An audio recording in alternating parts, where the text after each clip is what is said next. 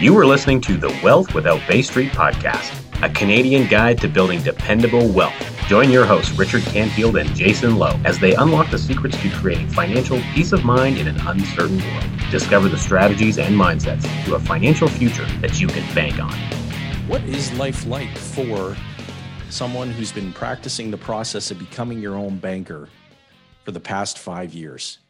We're excited today to be joined by Justin Dubeau.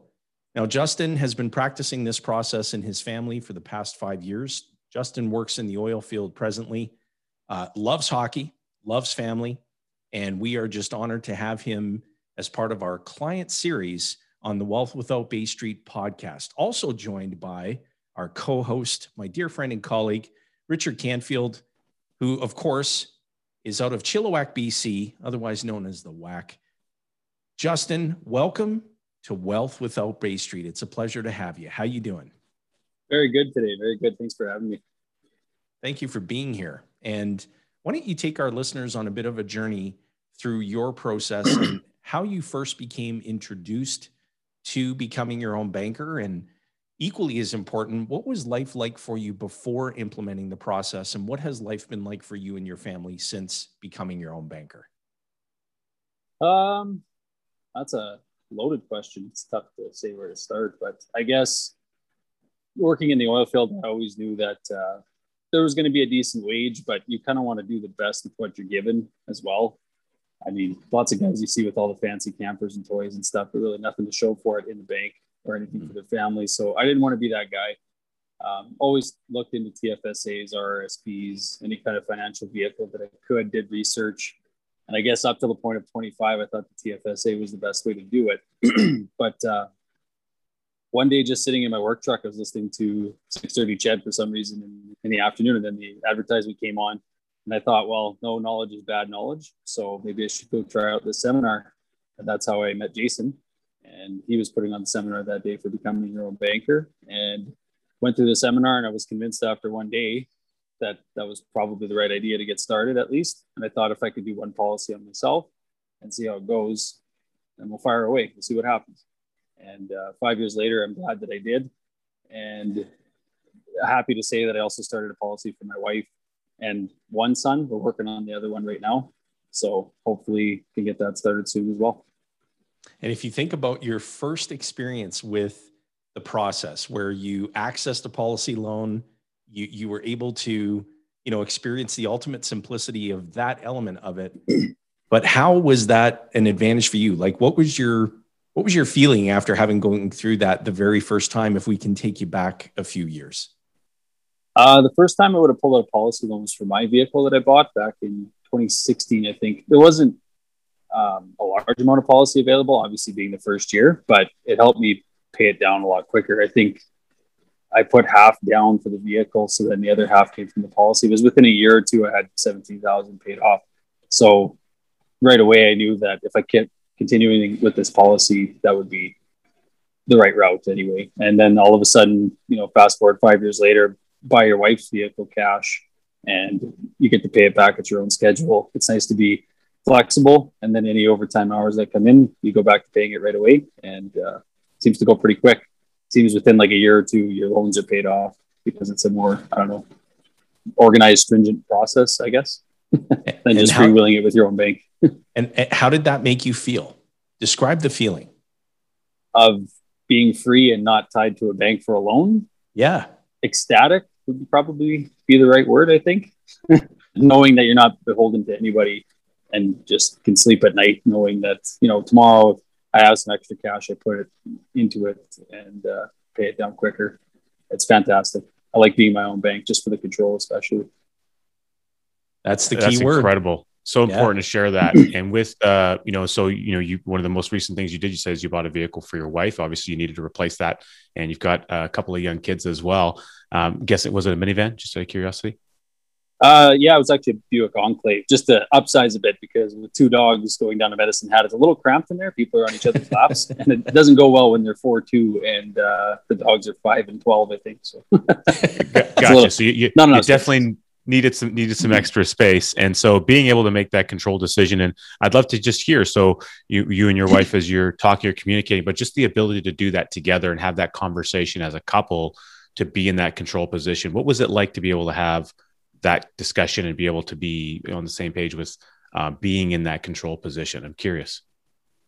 It's really not too much of a discussion because she seems to understand the process fairly well. I think I'm doing an okay job explaining it. Maybe I'm pumping my own tires a little bit too hard there. But just knowing that, yeah, when you do talk to her about it, you say, look, like it's our money to use at this point. We want to save up enough for premium during the year. And then anything after that, we try and stow away so that we can use. And then when we do have the opportunity to bite on something that's sound for us, either business or vehicle or whatever comes up in the future, we know that it's within our control, that we can just put that money down and get started that day. That's amazing. And now I understood in chatting prior to the show that you have a question for us. And so fire away. What's on your mind? How can we help? I want to say it's not really a question because I think I already know the answer, but I had noticed I kind of listen to most of the podcasts, not always all of the client ones, but I figured I'd ask anyway. On one of the pages in the Infinite Banker, it talks about putting in, I guess, premium payment and saying after about 7 years to start using the dividends to pay for your policy. And I kind of thought, like, no one's discussed it. So I thought maybe I'd bring it up because I figured if you pump more premium in, obviously you're going to get better returns in the long run. But maybe you guys could elaborate more on that. Absolutely. That's so valuable to mention, because what Nelson's describing in the book, Becoming Your Own Banker, when he references the twin sister example, and he's showing that there's 5,000 going into a policy over a 7-year period. The reason he's using that 7-year period is because his belief is that if someone can contribute premium to their policy for a 7-year period of time, then that person has ultimately conquered what's called Parkinson's law. Right. And Parkinson's law meaning that if you succumbed to Parkinson's law and you weren't continuing to contribute to your own system, that your expenses are going to rise to find that $5,000 that you would have otherwise been putting into your own financial aquarium, I guess, so to speak. And so if you know that you own and you control an entity that must grow in value every single day, uninterrupted, it cannot go down, it can only grow. And you know that you're going to need the use of capital, money, for the rest of your lifetime. And you know that it's impossible for you to pay in what the insurance company is going to ultimately pay out. And if you had the opportunity to continue contributing to that system, or if somebody stood at the front door of the system and said, we're full, no additional deposits can be placed here, well, you'd be pretty upset about that. But if somebody said to you, you know what, Justin, after 7 years, you don't have to put premium into your policy anymore. That's the wrong way of thinking as it relates to becoming your own banker. The question that you should be asking, not you, Justin, I'm speaking in general. The question that one should be asking themselves is, how long can I deposit premium for? Because if I know that I'm getting back out more than I'm putting in and that it cannot go down, is it logical to continue depositing into your own aquarium? Yes. Are you motivated to do it? Yes. Then why stop? But that is such a good question, because it does come up often as it relates to the twin sister example. It's like, why did they stop? Why did the GIC, or the certificate of deposit twin, and the IBC twin sister, why did they stop deposits after the 7th year? And it was to teach a very fundamental lesson about Parkinson's law. And our Nelson Nash, God rest his soul, we miss him. We think about him every single day. He used to frequently, he would share with audiences, whether it was on the air or live and in person, he would share frequently. He would say, show me someone who's depositing premium longer than 7 years, and I'll show you someone who's conquered Parkinson's law. Mm-hmm. Isn't that good? Yep, for sure. Makes more sense now. Rich, anything that you'd like to add? Yeah, well, one thing I really love about your question, Justin, it's so awesome, and I'm so grateful that you asked it for us here because it's going to be beneficial for any of our listeners. Is that Nelson, he taught in stages throughout the book. The book is actually designed in sections, and it's to kind of bring people slowly along a journey to get them the fundamentals, and then to give them, the last kind of third section of the book is all about giving them new, fresh ideas on how they might go about doing things and implementing things relating to life circumstances, going to college, and, what if you're uninsurable? So he has different ideas to get people's brains activated. And because Nelson only had so much book available and you could only have so much time with people, if you put too many illustrations or things like that, you'd confuse people even more. So he needed to pick a baseline to go with. And that's kind of the some of the rationale here. But what you said, and I don't know if hopefully our listeners will have picked up on it, what you said was, it seems to me that basically you should just keep putting premium in, is basically what you said, because you've already discovered through reading the book multiple times that why would I ever stop doing that? Because it's working. I just want to keep paying premium for as long as I can. So in essence, because you're a good steward, you're a good listener, and you're a good learner, you've already isolated exactly what Nelson's message is, and you've nailed it. Perfect. Yeah, it's so good. And if you think so, Justin, now you were in your early 20s when you began implementing this process. And so what would you share with listeners who are discovering wealth without Bay Street? They're reading about this process of becoming your own banker. Their curiosity has been piqued, and they want to know, but they might be procrastinating or not sure of what to do next. Like, what would you share to listeners in their early 20s, and what advice would you give them? Well, the best time to plant the tree is yesterday, but the second best time is now, I believe, is the saying, right?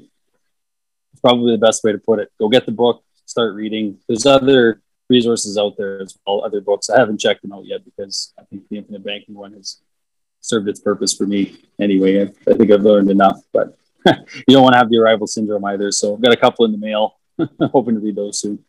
Love it. Yeah, are you guys doing any kind of seminars or anything now, or with COVID day 300,000 of COVID? Or yeah, they're all virtual at present, and we can't wait. We are as excited as anybody to be able to get back to our live and in-person events because of all the networking opportunity and relationship building opportunity that it creates. And there's just something about being together, being in that venue together and congregating and learning about this amazing process. But we are doing them virtually in the interim. Awesome. Yeah. So if anybody's listening to this, please book in now because you want to get in there to do some learning and at least get it explained to you in person by people that are practicing the process too. Because I don't know, especially being in rural Alberta, I actually don't know too many people around here that have even heard about this. When I talk about it at work, you can see everybody's eyebrows kind of raised up as high as they, like cartoon wise, as high as they can go. Like, what does that mean? And how do you respond to that? How do you respond to that when a coworker or somebody says, like, Justin, what on earth are you talking about? It's I'm not sure. It depends on the person you're talking to, because there's some you could tell they just don't want to hear it.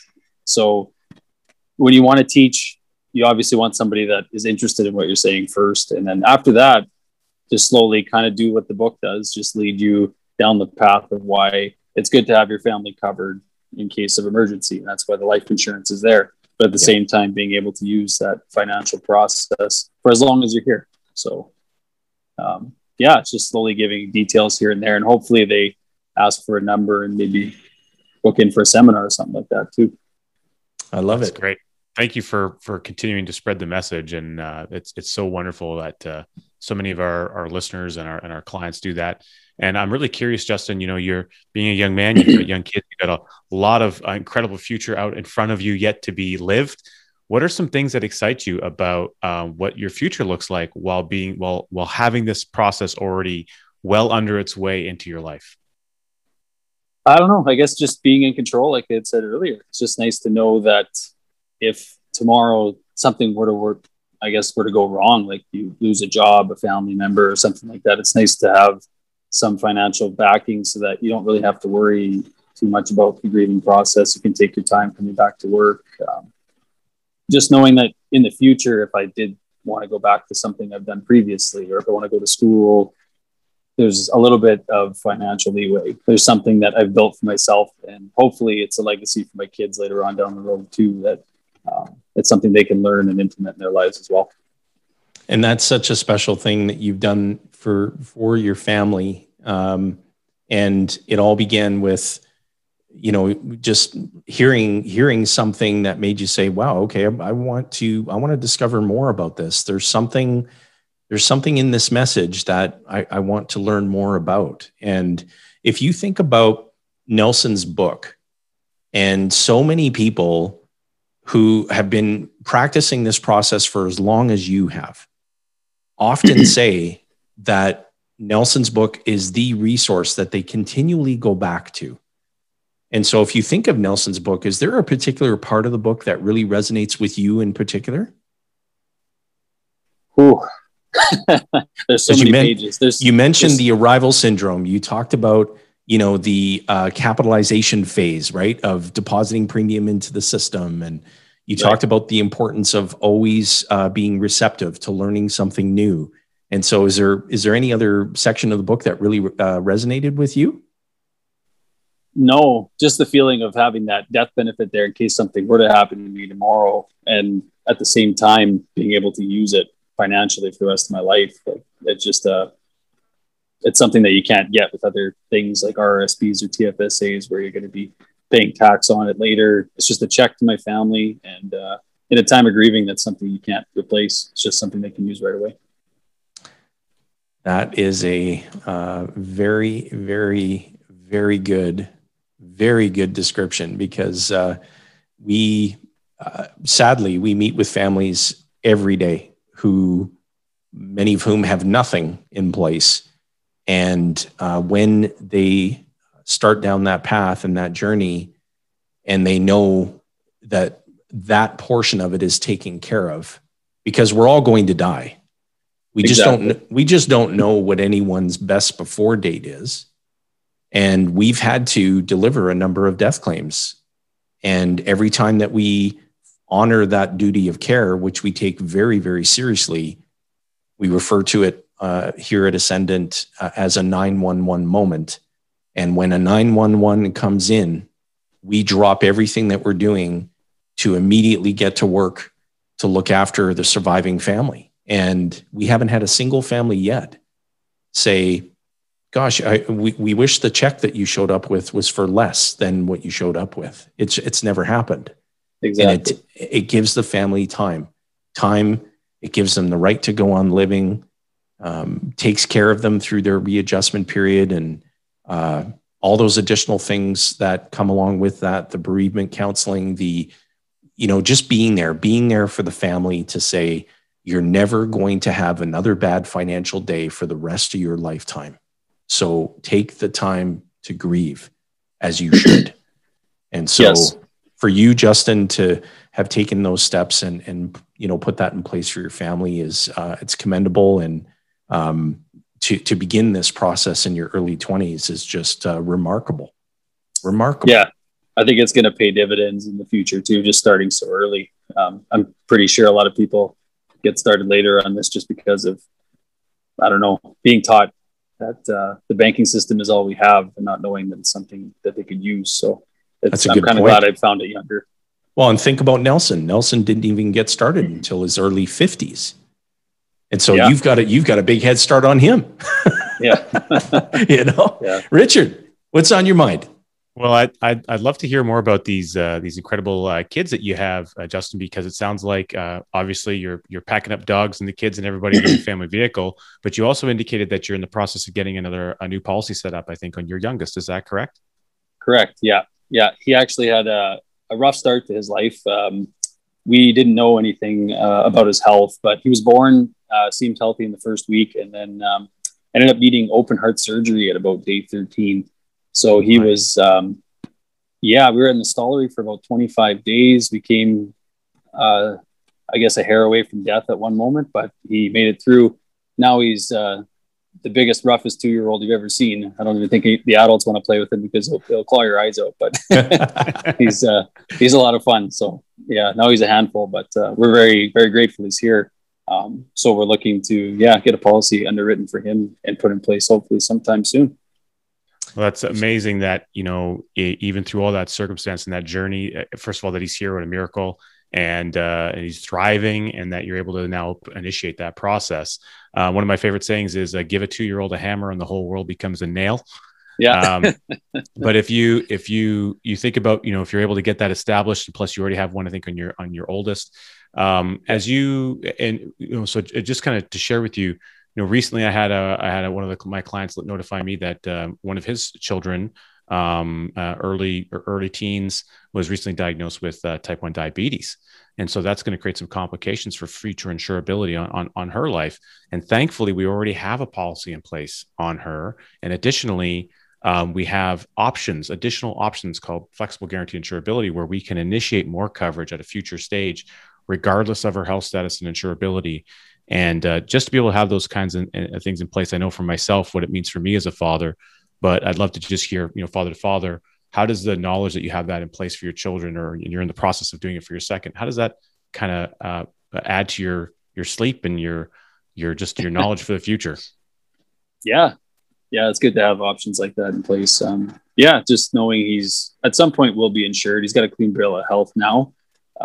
And that's something that he can carry on in the future with. It's his own policy that at some point will probably be his. So then he can choose to do with it as he sees fit. And that's probably the biggest reason why I took it out on my children too, is just knowing that it's kind of something for them in the future, where if they want to use it for education or business purposes or whatever, it can be theirs at a certain age. So that gives them a little bit of a head start too. And that's part of that legacy thing, I guess we talked about a little bit earlier. So important. Nelson said his first golden rule was to think long range, and that means thinking 3 generations past your own. And because what we see in the industry overall, if we have families where mom and dad are life insured, but they've never heard of the process of becoming your own banker, they don't practice that in their lives, and death eventually occurs, and there's a large tax-free windfall that comes to the children. And if the children have no awareness of this process, or the whole idea of thinking 3 generations past your own, what happens most often is that the proceeds are used to eliminate debt. So the money's transferred away from the family immediately, never to be seen again, never to earn interest on again. It's gone. And then the remainder is spent quickly.